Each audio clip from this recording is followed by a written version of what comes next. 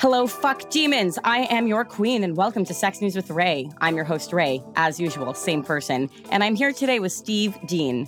Steve Dean is a New York-based dating industry consultant and relationship coach who has been helping online daters as well as dating app founders to navigate the dating ecosystem for the last 10 years. Steve has personally used over 250 dating apps across 25 cities, and he now spends his time hosting the Date Working podcast, launching experimental events, and creating wayfinding guides for how to choose dating apps, construct profiles, send messages, craft dates, and design relationships. You can find Steve at dateworking.com, but you can also find him here today with us. Steve, say hello. Hi, Ray. What's it like having one of the most common names in all of the world, of North American English-speaking world? It's really frustrating because sometimes I introduce myself as Steve Dean and people are like, okay, Dean. It doesn't help also that I have a middle name of Michael, which really does not narrow down the field. It's just 3 first names in a row, essentially. The whitest name in the world. Oh, no. Yeah. So today in Sex News, we're discussing the article How 1970s VCR Dating Paved the Way for Tinder and Hinge. It's from Vox, February 9th, 2021, and it opens in 1976 with the company called Great Expectations, a videotape dating service. How it worked? Prospective members get information on how it all works and are screened for membership. They join and write a one-page profile with likes and dislikes, values, what they're looking for. The profile is then reviewed. The member gets a professional photo session, and they record a video interview. Members review other profiles, watch the dating videos, and decide who they want to meet. And then the selected member will determine if they also want to meet, and then they would go on a date. And, the founders did a few things, which was they helped people record their videos. It wasn't just self-recorded tapes, and they would try and get the people to laugh and have a normal conversation. They described it as it's more like a second date because you've already gone over all the first date questions and you feel somewhat familiar with this person. And the video helps you get a sense of the personality. And then a few quotes from the article. Video dating arrived thanks to the convergence of 2 separate trends. On one hand, these services sprang up right as VCR technology was entering the mainstream, which meant that making and sharing videos was easier than ever. At the same time, the cultural revolutions of the 1960s had cleared the way for a new openness to relationships and dating. At one point in the early 1990s, Great Expectations had 49 franchises and was earning $65 million a year in revenue. But Great Expectations never escaped the stereotype that people who signed up for video dating were inherently desperate. And then another unrelated quote from later in the article. But the people who dated with Great Expectations also risked a level of awkwardness that modern dating app users are spared. After all, to browse matches, people had to show up in person to the Great Expectations offices. And running into an unrequited match or a former date was not uncommon. And the last sort of thing from the article is new dating apps allow people to record small videos of themselves to allow people to better get to know them beyond a picture and a witty caption. New app Lolly is being pitched like TikTok meets Tinder. So that's the summary. Any questions, Steve? I think the thing that I appreciate most about the article and about video dating is how hard it can be, even now, for people to still record videos. And yet the original creators of the service fully recognize that. Like if you put someone in a room with just a camera facing them, they will be an awkward shell of a human for the most part. I'd say the vast majority of people, except maybe like the TikToker generation who somehow grew up with the ability to do video without feeling horrible about themselves. But having the extra person in the room is absolutely key because it makes it feel more like a natural conversation. And this has even happened for me when I've been trying to start my own video content for helping people with dating. Like I cannot for the life of me hold up a phone and just start talking. You'll see that on almost any property I've ever managed or run, there's no video of me just doing that because I am terrible at it. And one of my favorite videos was one in which my friend literally just held up a camera and started asking me questions. And suddenly the conversation flowed. I could answer anything. But doing that first video yourself when you're holding the camera or even putting it set up in front of you, it's just so nerve-wracking for so many people. And in part, that's why it's been so hard for video dating to take off at the app level, because people they can barely take a selfie, let alone do a multi-minute recording of them pontificating on something interesting or telling more in-depth information about themselves. So yeah, it's kind of trippy that it got its start in such an effective way, but then it took us 30 to 50 years to actually get to a point where we could reliably do it within our apps. And even it's questionable if we can actually do it reliably now. One of the things I like about TikTok in terms of, you said like it's like TikTok and people can just hold up a phone and start talking. A lot of that's scripted. A lot of the people who are really funny with certain inflection, like they practice it scripted, they're doing it over and over. It just looks flawless. And then you have the people who just hold up a phone and say a dumb rhyme and it's poor quality. And one of the nice things about TikTok is you're like, this person's funny, and it's not. But even that sometimes, like, people are pre-thinking what they're going to say. They're not just holding up a phone and talking. And I think maybe for dating apps in general, people think they're just going to take a selfie right here or hold up the phone and start talking and it'll be fine and someone will fall in love with them. And then you see, by comparison, a lot of other people who, craft their profiles, carefully select their photos. Well, maybe let's take a step back. You're a dating coach. What does a dating coach actually do? Let's see. So I guess the starting point for me is, or at the highest level, I'm trying to help someone get from point A to point Z and to understand that there may be a lot of interstitial steps between where they're starting and where they'd like to be. So a lot of people come to me saying, like, I'd like to be in a long-term committed relationship, ideally with kids. Other people say, I'd like to just date more. I'm out of a long-term relationship and I just want to understand, like, who on earth am I now after 10 years of a marriage? Some people who just hate dating apps, they've been using them and getting no matches or no messages or no dates. They come and say, like, what's going wrong? I need some diagnostics help to understand, like, where the flaws in my own approach are. And so in each of these cases, I meet someone where they are. I find out, what is, I put on my diagnostician hat. I feel like House sometimes, Dr. House. And I try to investigate their life a little bit. I try to see, like, what do your profiles look like if you have any? What's the way you show up on our video calls that we'll do together? And ultimately, like, what is it that you actually want? And do you really want that? Is that, in fact, the thing that you want me to help you build an entire process or a system to bring into your life? And then sometimes people renege on that pretty quickly. They'll think, like, I really want a serious committed relationship. And then they go on one hookup app and they're like, actually, I kind of like that. That was great.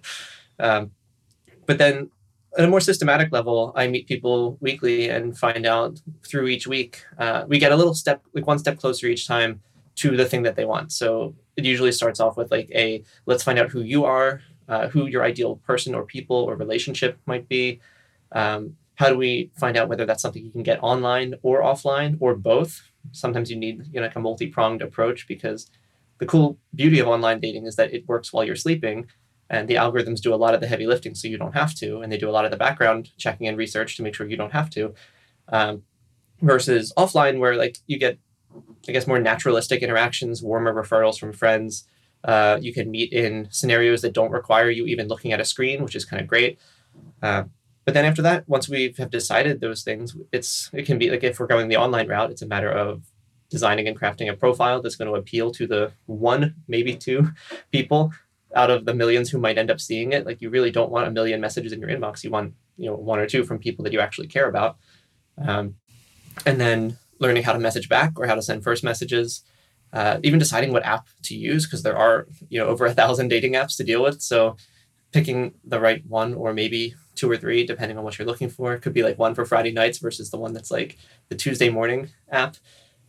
So like something more serious, something more sexy, and there's a different app for every different need you might have. So you're helping people wade through the bullshit. Simply put, yes. the overwhelming information overload that people frequently complain about when they're on dating apps. Yeah, and it's sometimes their own internal bullshit too. I think it's important to remember that, because a lot of people, like, I can look at them and be like, at the surface, you're attractive, you're well off, you're in a position where like you're highly dateable, and yet there's bullshit in your head right now. Like, you have so many stories you're telling yourself where like you send a message and someone doesn't reply in 5 minutes, and then you get insecure, and it's like, are you kidding me? We really need to work on that first, because you have to first understand almost like the logistics of the internet, where like, just because you send a message doesn't mean someone's reading that message, doesn't even mean the dating app will deliver it to them until they've seen you in their queue and then been able to read it, if they had time that week or that month, if they didn't delete their account within the same week that you sent the message. And so there's just a lot that people don't see on the back end that like I've had the privilege of seeing, because I've worked with these companies or even tried to design my own dating apps at various times.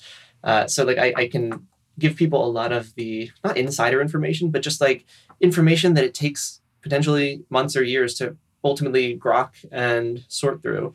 And I just clear that hurdle for people so that they can very quickly start making inroads to the future of the people that they want, rather than having to deal with every single hurdle that the internet will send you. I know that there's a lot of running tropes like man with fish or guys who don't know how to take photos of themselves and it's double chin. And then you meet them in real life and you're like, this person's very attractive. Why are their photos so awful? Or the guy who puts absolutely nothing on his profile and all of his photos are him with friends.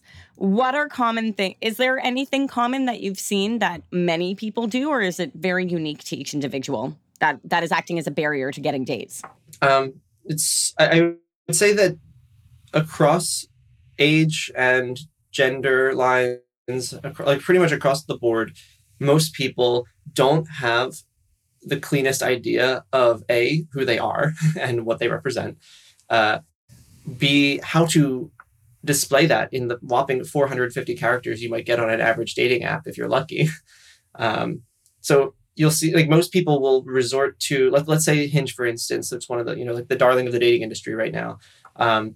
They give you 450 characters divided across 3 prompts. And that's really not that much. That's essentially like 3 half-formed thoughts to like capture the essence of you as a person and how you're going to be as a partner for the rest of your life.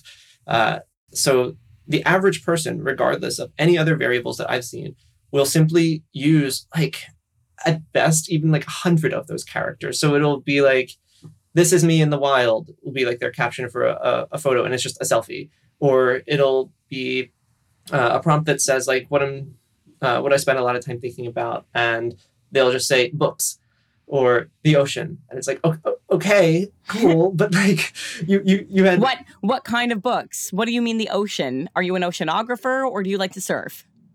Yes, exactly. Yeah. There's so much left on the table when people make these profiles that most of my work is really like better distilling. It's this practice of taking all the different dimensions of a human life, your work, your family, your intentional future, your sexuality, how you approach dating, what kind of dates you like, how you want to be approached, and what kind of flirtation style you like. There's so many things that go into what would make someone compatible with someone else. You have apps like OkCupid giving people the opportunity to answer over 4,000 different questions about who they are and what they want.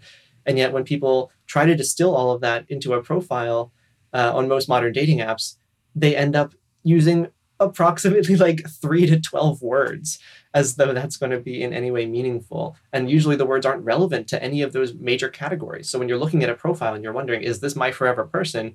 And all it says is, I like camping.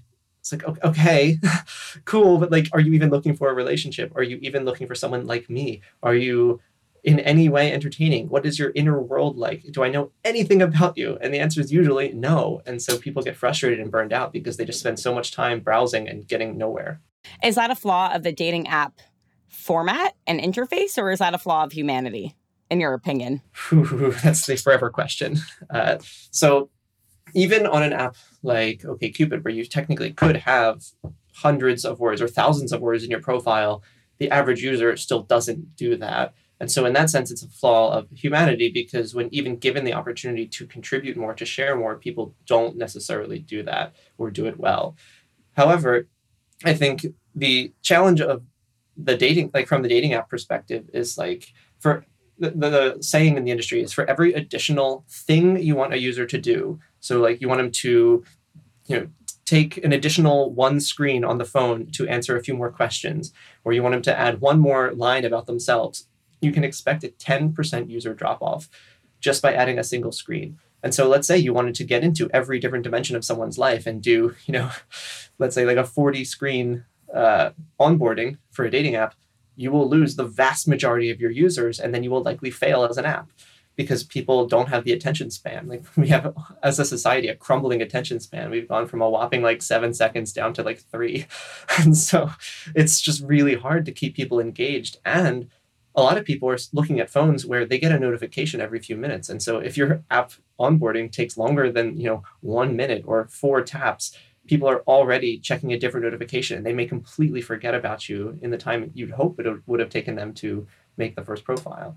And so, yeah, it's a flaw both from like the user experience design and like how to keep people engaged, but it's also a flaw at the industry level of this having, and even beyond industry, like at the app, at the phone level, having too many different apps on phones, giving too many different notifications and causing our attention to be pulled in a million different ways. But then it is a human failing of not knowing how to describe yourself for an external audience. Like the number one thing I hear people complain about is I don't know how to describe myself on paper. Or I think you'll see on most people date, not most, but like a plurality of dating profiles. I hate describing myself like this. I hate having to be asked to like describe myself in 400 characters or in 150 characters. People hate that, and they should hate it because it's miserable. It takes a lot of art and a lot of creativity to distill so many dimensions of you, the person, into a two-dimensional interface based almost solely in text for the most part. And then maybe a few photos, but the photos, how many people have good photos of themselves? I think another common complaint is people hate the photos of themselves. They can't find a single good photo. I find my brother's on dating apps right now, and I was looking through some profiles, and occasionally we would see a girl, and we'd basically look at my brother and be like, "You're not going to like her." And he's like, "Well, why not?" And I'm like, "I'm sure she's lovely, but she's going to want to take photos every 5 seconds. You're going to go out for dinner. She's going to want to take a photo of the food before she has a conversation. And that's going to drive you crazy." And he's like, "How do you know? She's hot. Besides, maybe she has to impress me and not take a photo for 5 seconds." And I'm like, "But she's not going to want to. So why would you waste each other's time?" And like, these are the kinds of conversations I'm having with my brother about dating. Like, she does not want to not take a photo. Why would you waste her time? I mean, I could be wrong, but every photo she had was very posed, lots of makeup, perfect lighting, perfect nails, perfect outfit, definitely doing the tummy suck for every single... Do you know what I mean? Like, it was very obvious. Versus when I was on dating apps before I met my current husband, we were the OkCupid people. BuzzFeed quizzes were very big back then. So taking a very long quiz to answer questions to find out your Disney princess, like OkCupid was kind of like just your next Disney princess quiz, but finding your Disney prince. That was a lot of fun. But I remember OkCupid had that one question, like, what are 5 things you can't live without? And anyone whose profile said air, water, I just ignored those. I was like, if you cannot think about what is truly meaningful to you and be vulnerable enough on this profile to let me get at a glance what you're into, I don't have time to break through your shell. Thank you very much. So this is like a common misconception on dating apps that people have where they put things that they think are like quippy or funny, but most people don't know how to write for an audience. And this is one of the challenges of the dating app world is that when you have these users who come in not really knowing what they're supposed to be doing on here, not knowing what the expected experience is, and they just get these prompts thrown at them, they don't know what to do. They kind of freeze like a deer in the headlights. And one of the things that I frequently tell people is like, when you're writing a profile, you have an audience of maybe 1 to 3 total human beings. Like, yeah, tens of thousands of people might see your profile, but who do you actually want to engage with this profile? Like, treat this thing as a love letter to one person. Who's the person who's going to happen upon this profile? Maybe they're sitting on the shitter, they swipe through, get to your profile, and suddenly they're like, wait, who is this person? Like, this is actually someone who like I'm attracted to. Their profile, it sounds like they're talking directly to me. What they're talking about is things that I also value and prioritize and care about when I'm making these decisions. And so like, if you can treat your dating profile as a love letter to your future person, then it makes it a lot easier for you to get the right messages from the right people, as opposed to making a like generically attractive profile and just trying to aggregate matches, which is its own separate desire. Like some people, maybe they have an Instagram profile that they want to boost their followership for.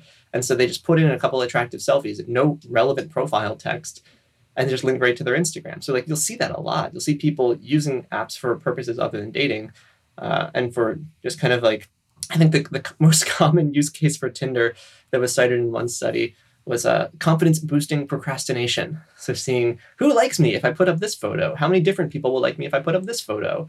But it's not actually people gearing their profile for the person or people that would make the difference in their life if they were to meet them. And that's, I think, a big flaw in people's approach, is that they really don't recognize, like they think they need to be quote unquote attractive because they've literally never had the experience of meeting someone who found them attractive, and they don't know what it means to like put yourself out there. But I think the flaw is that the more you try to be generically attractive, the more watered down your profile becomes, the more watered down you can be perceived as a human.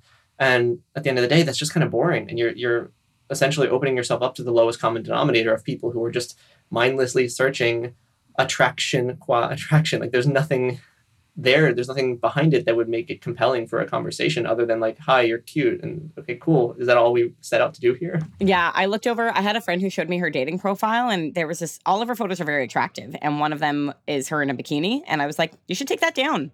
And she's like, why? It's a great photo. I'm like, it is a great photo. And you're going to get people who are only talking to you because of that photo. That's it. Like, I am a strong believer, and you should be allowed to post your naked body on the internet, and no one should keep you from having a job. But we should also be very aware of how people's brains work. And you're going to end up with a lot of people messaging you because of that photo that you have nothing in common with because of that photo. And if you're dating to date, then it's going to just waste your time. Do you ever find people post things that where they say something they don't realize they're saying? Like, I was once reading through my friend's DMs, and this guy said something like, oh, I don't really love where I live. It's very ethnic. And I'm like, he's a racist. Yeah, I think one of the challenge here is that some people want to signal a certain thing. And I have to sometimes caution them that like what you're signaling may make sense to a certain subset of people that maybe you're trying to attract. But for the vast majority of people reading this, they are going to be so turned off that they'll literally just think you're a racist, or think that you're someone who only frequents like pickup artist forums, or someone who... Can you give me an example? If you are, let's say, like a generic looking man, and you say that you're seeking like the sacred feminine in your partner, and exactly. Sorry, I made a face. I made like a horror face. The sacred feminine. Okay. So like maybe from your perspective, you've been reading up on some authors who talk about gender relationships, and like how I don't even know like how far I'd want to go down this path, but like maybe that's something that's been like on your mind recently, and you're trying to learn more about it. But when you put that in your dating profile, you may be instantly coding to a wide subset of people as the kind of person who has so little self-awareness that you're putting something like that in your profile, thinking that this is not going to be a red flag. Right. So by say, like, I don't know what that even means, but offhand, the sacred feminine, meaning that you believe in traditional gender roles. The feminine, you know what I mean? Like that's the first thing I can think about, because frequently in complementarianist structures, like a lot of like religious structures use complementarianism, men have a role, women have a role. They're different, but equally important. And the women's role is always household chores and taking care of children. So sacred. Without it, we can't, so if I read that, I will instantly assume this man wants a woman who believes in traditional gender roles and doesn't think that women should work. Yeah. And if you're doing that in New York, then it's like a lot of women in New York are going to say at first glance, they're going to say, oh, you're a heteropatriarchal misogynist. Great.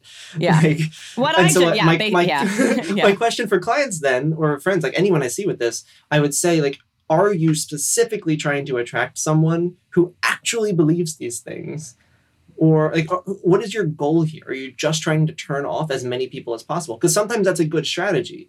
Like if you're a polyamorous person, you may want to turn off all of the monogamists who don't have the same desires or baseline expectations at heart when you are kicking off these interactions. So like sometimes turning off a huge number of people is great. If there's 10 million people in your city on this dating app, then it really behooves you to turn off 9,999,000 people and just, reduce to just the couple people you ultimately want to meet. And those are like, let the algorithms do the work from there.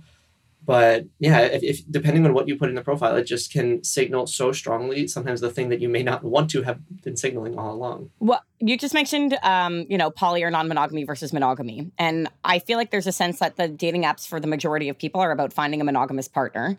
What's your experience with non-monogamous people using dating apps? As a non-monogamous person myself, or like coaching non-monogamous people, or any or all. I didn't want to out you if you didn't want to be outed, so I left it a vague one. But yeah, sure. So I think there's a couple challenges, and I literally had a conversation yesterday with a client about this, where like they're venturing into non-monogamy for the first time and trying to make it so that the people they meet are not strictly monogamous individuals, because that would be, I guess, a point of frustration for someone who's trying actively to explore non-monogamy. But they're on apps where they're not catering to a non-monogamous audience. So like Hinge is the relationship app, but it's not the non-monogamous relationship app. I've maybe seen 2 poly people in 5 years on Hinge. And so if you're going to be on an app like that, like you could be setting up a lot of people for disappointment if you're not very clear in your profile, like, hey, I'm polyamorous. But if you're new to poly and you're open to something monogamous, then you're in this kind of weird state of like, I want to optimize for non-monogamous individuals, but I'm also not fully beholden to it. And so I think it's almost easier to date when you are fully, like, full-blown non-monogamous, polyamorous, into ethical non-monogamy. Like, it makes it easier because then you can go directly to an app that caters to that. Whereas if you're trying to date with a non-traditional relational paradigm in mind, and you're on a more traditional dating app, then you're going to have a lot of, like, misfires and a lot of connections with people where you can connect in a meaningful way because you're humans, and humans are good at doing that for the most part. But at the end of the day, your baseline expectations of what might come from this are misaligned, because if you didn't fully disclaim that you're looking for something in which you might have multiple partners simultaneously and indefinitely, then yeah, you're setting up some misaligned expectations there. Do the non-monogamous dating apps like change? Do people switch from app to app? Because I heard that Feeld, F-E-E-L-D, is the one here where all the non-monogamous people are on. Is that because of the way that the app is structured, or is that just where all the poly people are? So the challenge for poly people in dating is that there are rarely apps that fully serve their needs, because there's a lot of wildly divergent needs within the non-monogamous community. Some people are looking for forever partners and parents to their children, or co-parents to their children. Some are just looking to sleep around because they're like solo polyamorous and they don't actually want a long-term committed relationship with a full we concept. They're more like, I'm my own person, I just happen to date people sometimes. So you have a wide variety of needs, and consequently the apps that try to accommodate those needs, it can be difficult, because you have people with different expectations and desires showing up in the same place just because they're under the umbrella of non-monogamy. And so I think Feeld is one good example. They started off as like the Tinder for threesomes, and then they had to change their name. But getting started that way, they kind of attracted a lot of sex-positive people, and typically there's a huge overlap between the sex-positive community and the non-monogamous community. And so that's why a lot of poly people ended up on Feeld. But OkCupid, as an example, like, that's still one of the best apps for non-monogamous and polyamorous people, because it just gives you so much more space in terms of like character limits to showcase who you are, what you want, who your other partners are. You can link to the partner profiles that you have.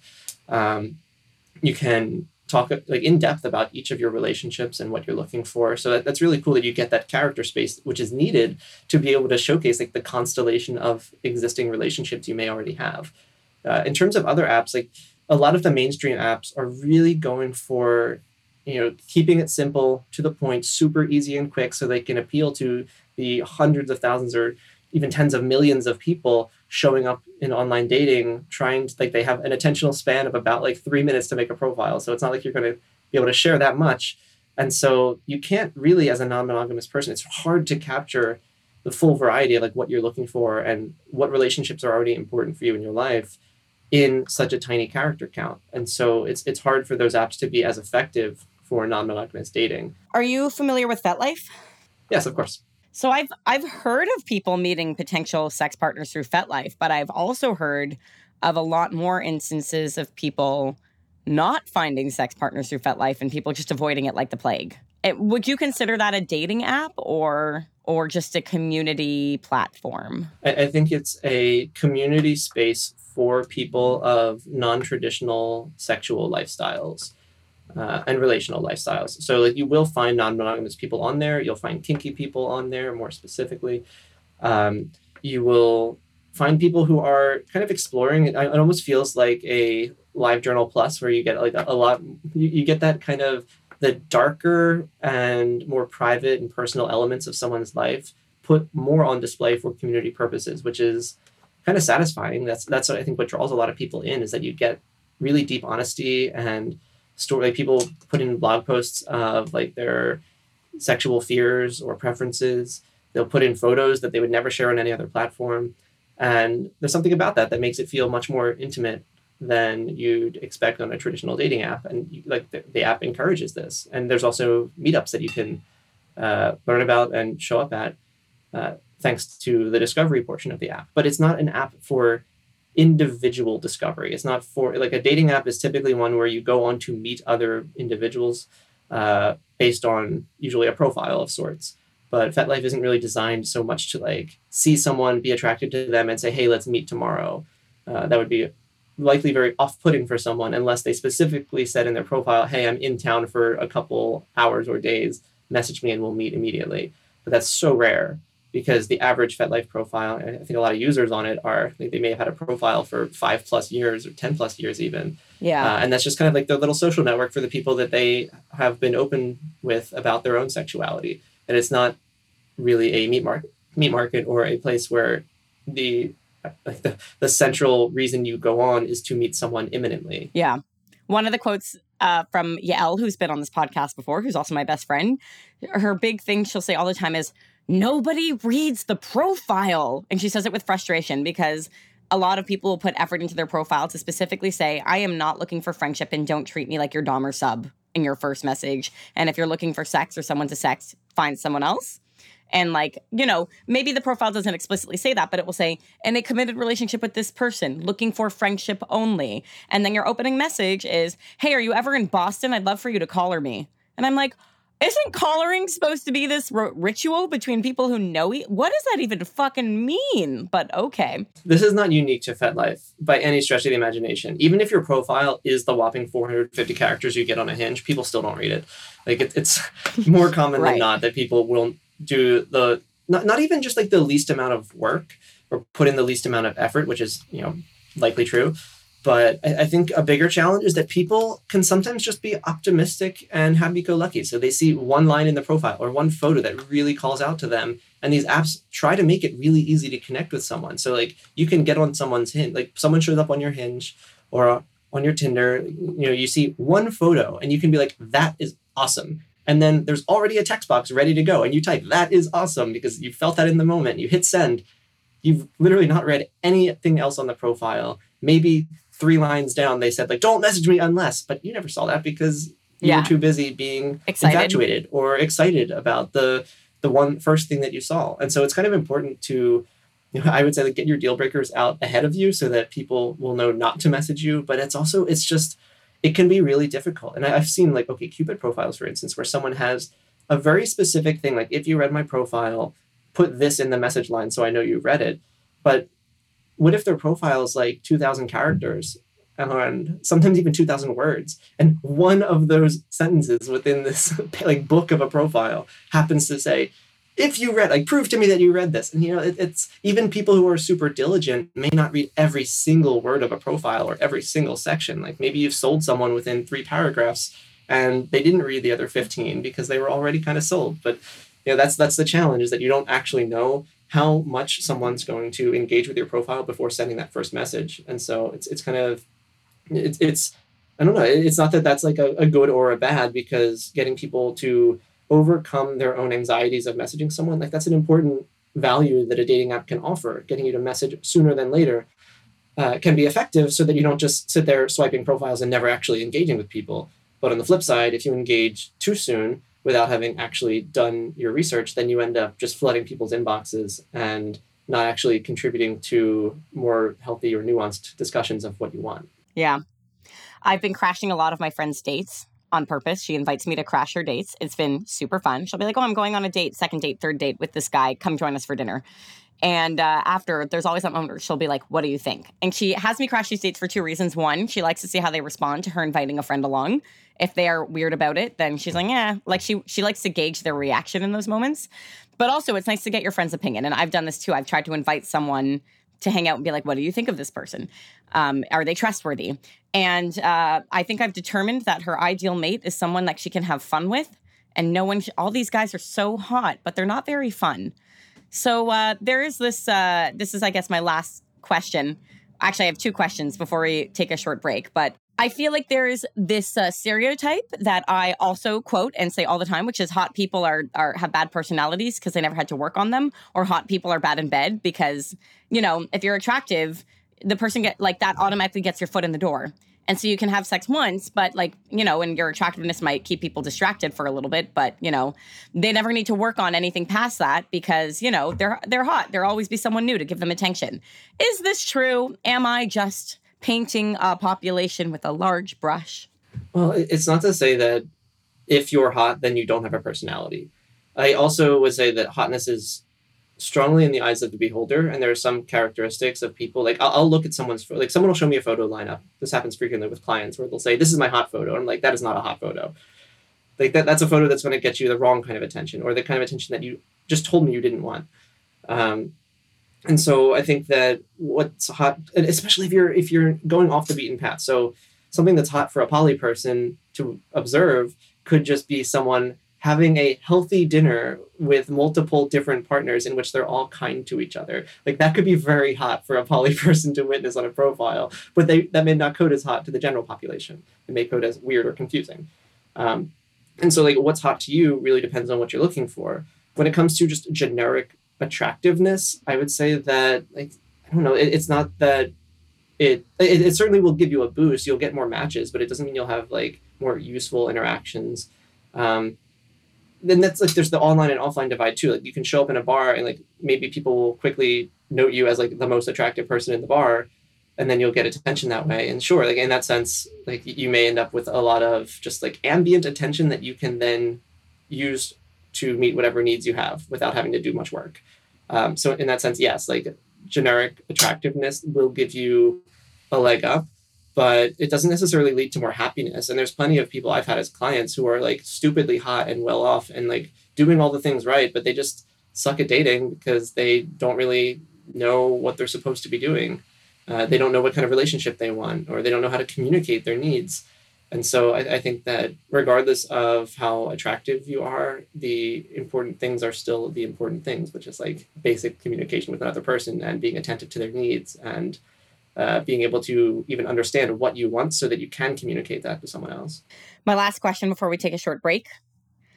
Do we still see people using dating apps as desperate?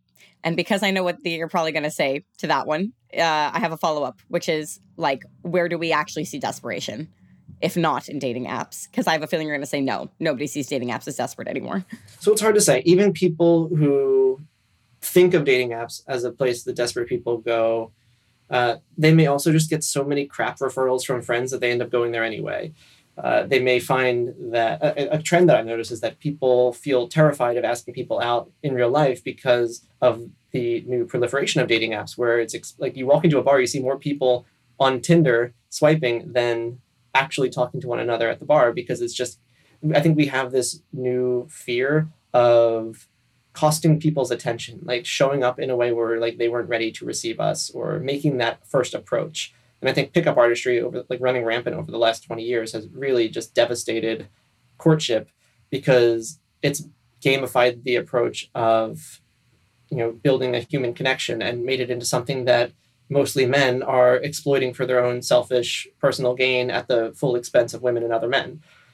So I think like they've kind of like tainted the well and made like just showing up in person and being kind to people feel like a weird thing now. Or like a trap. Or a trap, absolutely.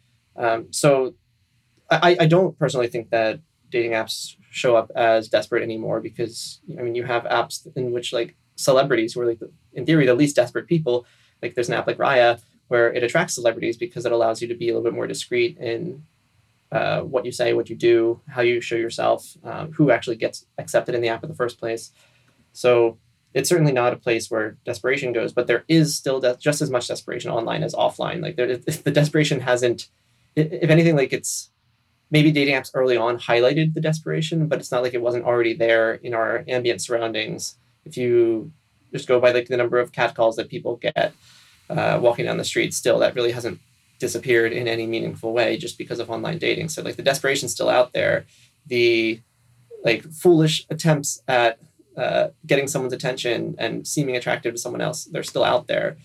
But I don't think the presence of dating apps has done much to make people, I guess it has made people a little less desperate overall, because you can seek out attention in specific silos. If you think about like the previous silos we had, it was like you meet people at work, which is can be a little awkward. You meet them through school, which is kind of nice. And also limited, because a lot of us are done school after a certain point. Yeah. And so it's very temporally limited. You can meet people, you know, at a bookshop or library, wherever, a bar. But in each of those cases, it's kind of like a catch-all. You know, maybe a school, a bookstore might be like specific to the people going to that school. So it is, you know, a limited batch.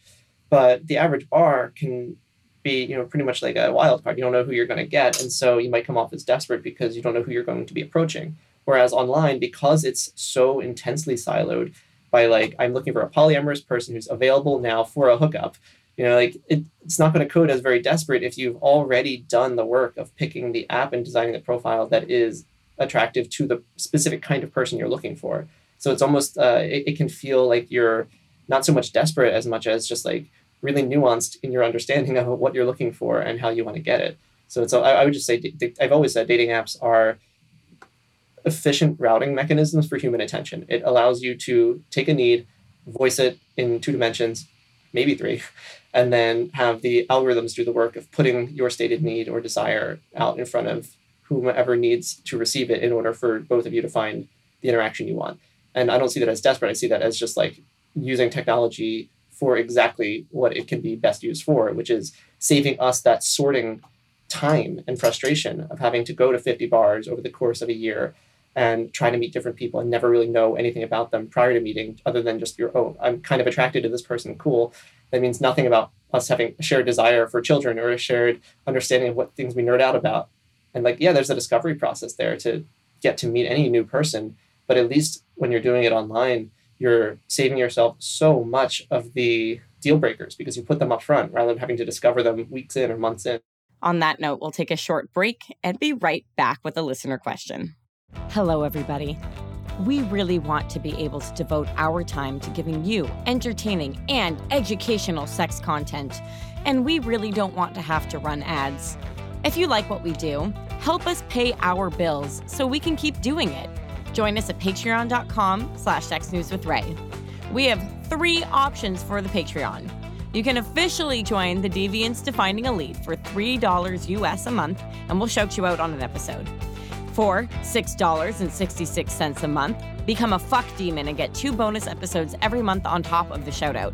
I'll be reading sex news fresh off the press. You can join me twice a month for that.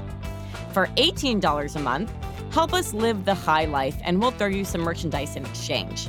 To support the podcast, head to patreon.com/sexnewswithray and sign up now.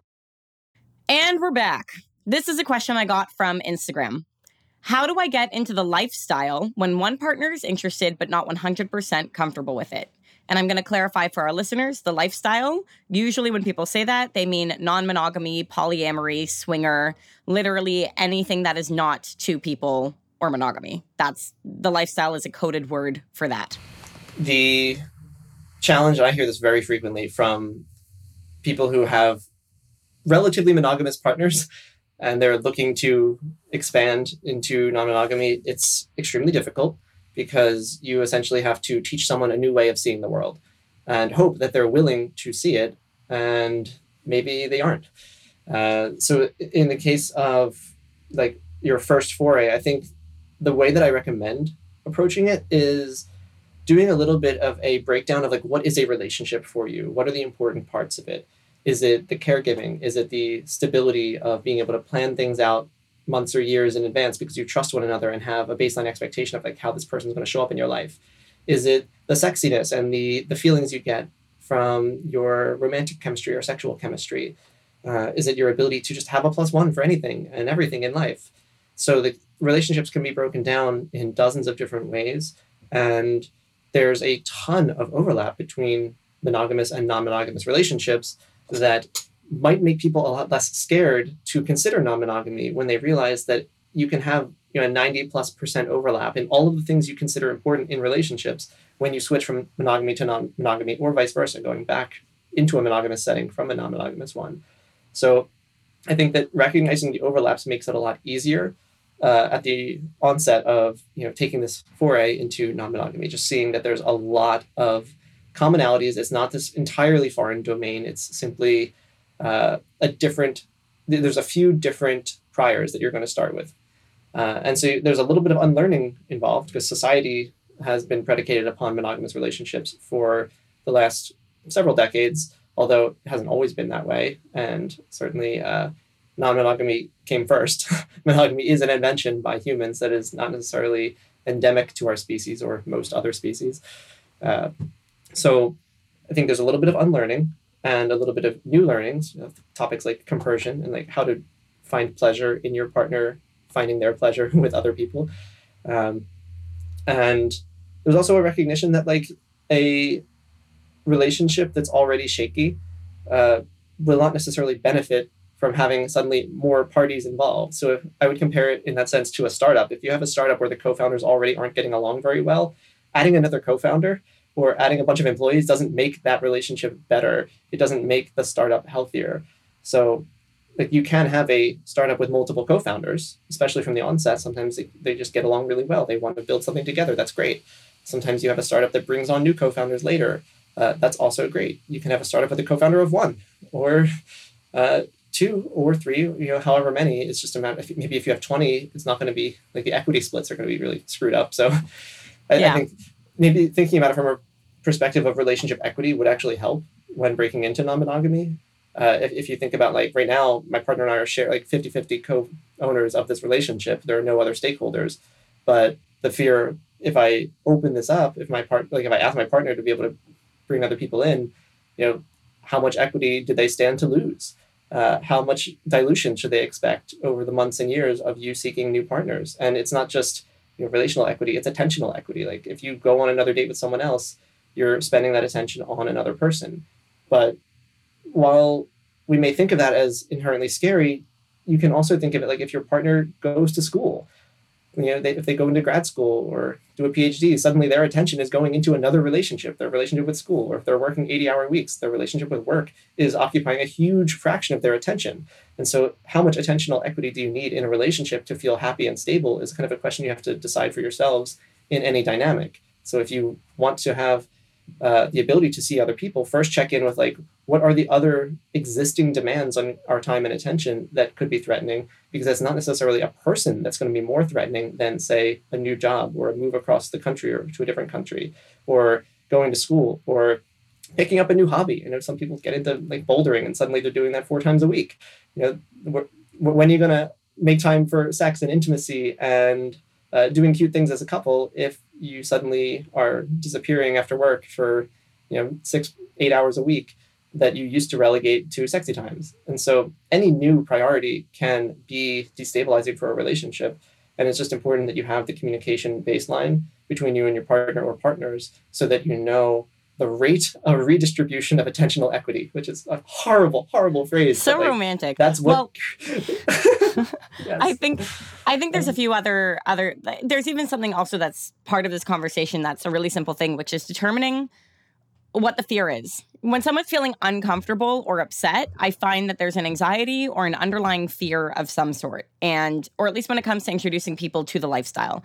And the fear or anxiety could be, what if you like someone more? What if you end up wanting to leave me for someone new? Those are all very standard. Or even just the fear of being sexually intimate with someone new. Like for a woman, that can be actually a physically uncomfortable situation. And even emotionally uncomfortable, having to learn to approach people again, dating is hard, are you looking to date? Are you just looking for sex? Are you looking to swing? And are you looking to throw this person in with threesomes? Are you expecting that you're going to walk into a swingers lounge and there's going to be a really hot third woman there for you and your wife to fuck? And she's actually straight and not interested in threesomes with women, but is just doing it to please you and afraid of feeling pressured, right? Like what are these scenarios that your partner is concocting of what's going to happen if you do this so that you can discuss that. And I would suggest that if you are having that conversation, to not go, don't worry, that will never happen, because you don't know if that will happen or not. And you don't know what you're going to want in the moment. So just say, oh, I hear the fear. I acknowledge the fear. And knowing that you have that fear, we'll make sure to check in and communicate as we go through.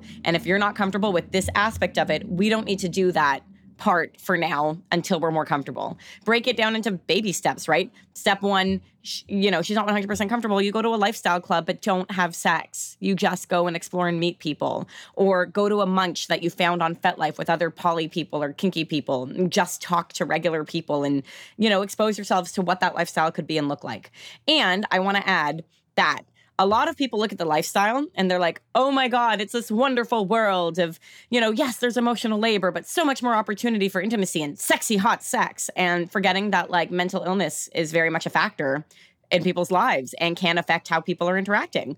That couple that seems like they're perfect and amazing probably has their own stuff that they're constantly working through and constantly communicating around. And it's not easier. It's just different. And it's not necessarily like it can be super fucking hot and sexy, but that doesn't necessarily mean that it is always super hot and sexy. And you only get the sexy from all of that work, all of those examples that Steve just gave. So that would be my one thing to add, which is determine what the fear and anxiety is and don't try and act like that will never happen because you can't promise that. Anything to add, Steve? That was great, right? I appreciate you giving so much more nuance to the fears because there are many fears and I'm glad you called attention to it. I think if I were to add anything, it would be that when you're trying to negotiate this with a partner, you can take the literal babyest steps possible. Like for one of my first poly relationships, my partner and I we had a thing where like if we were going to onboard a new partner or even a new person, we first would like look at their, in this case, OkCupid profile. We'd pour over it and say like, okay, I think this is the person I want. And then we'd like address any red flags that she would see if it was someone that I'm putting forth or vice versa. Then we'd check it, like we'd send them a message. And then if they responded, then we'd say, okay, like if a meetup were to happen, like what are the things that we want to keep on the table and off the table? And we'd negotiate that, talk through it, and then commit to it. And ultimately, like the health of a relationship can be measured by like the capacity that you have to commit to things and deliver on those commitments. Because relationships are just kind of like, it's a space that you develop and design with your partner or partners that allows you to feel elevated, to feel like you're having more stability and structure and commitment to the things that you value in your life. And so even if it's like the littlest commitments, the littlest barriers that you put to bringing in that new partner, it makes it a lot easier if you keep delivering on them consistently. So if your partner says like, okay, I'm going to go on this date, it's going to last from this time to this time, and then I'm going to text you at this time to show you that I'm still committed to like this relationship, but I'm also like exploring this other person.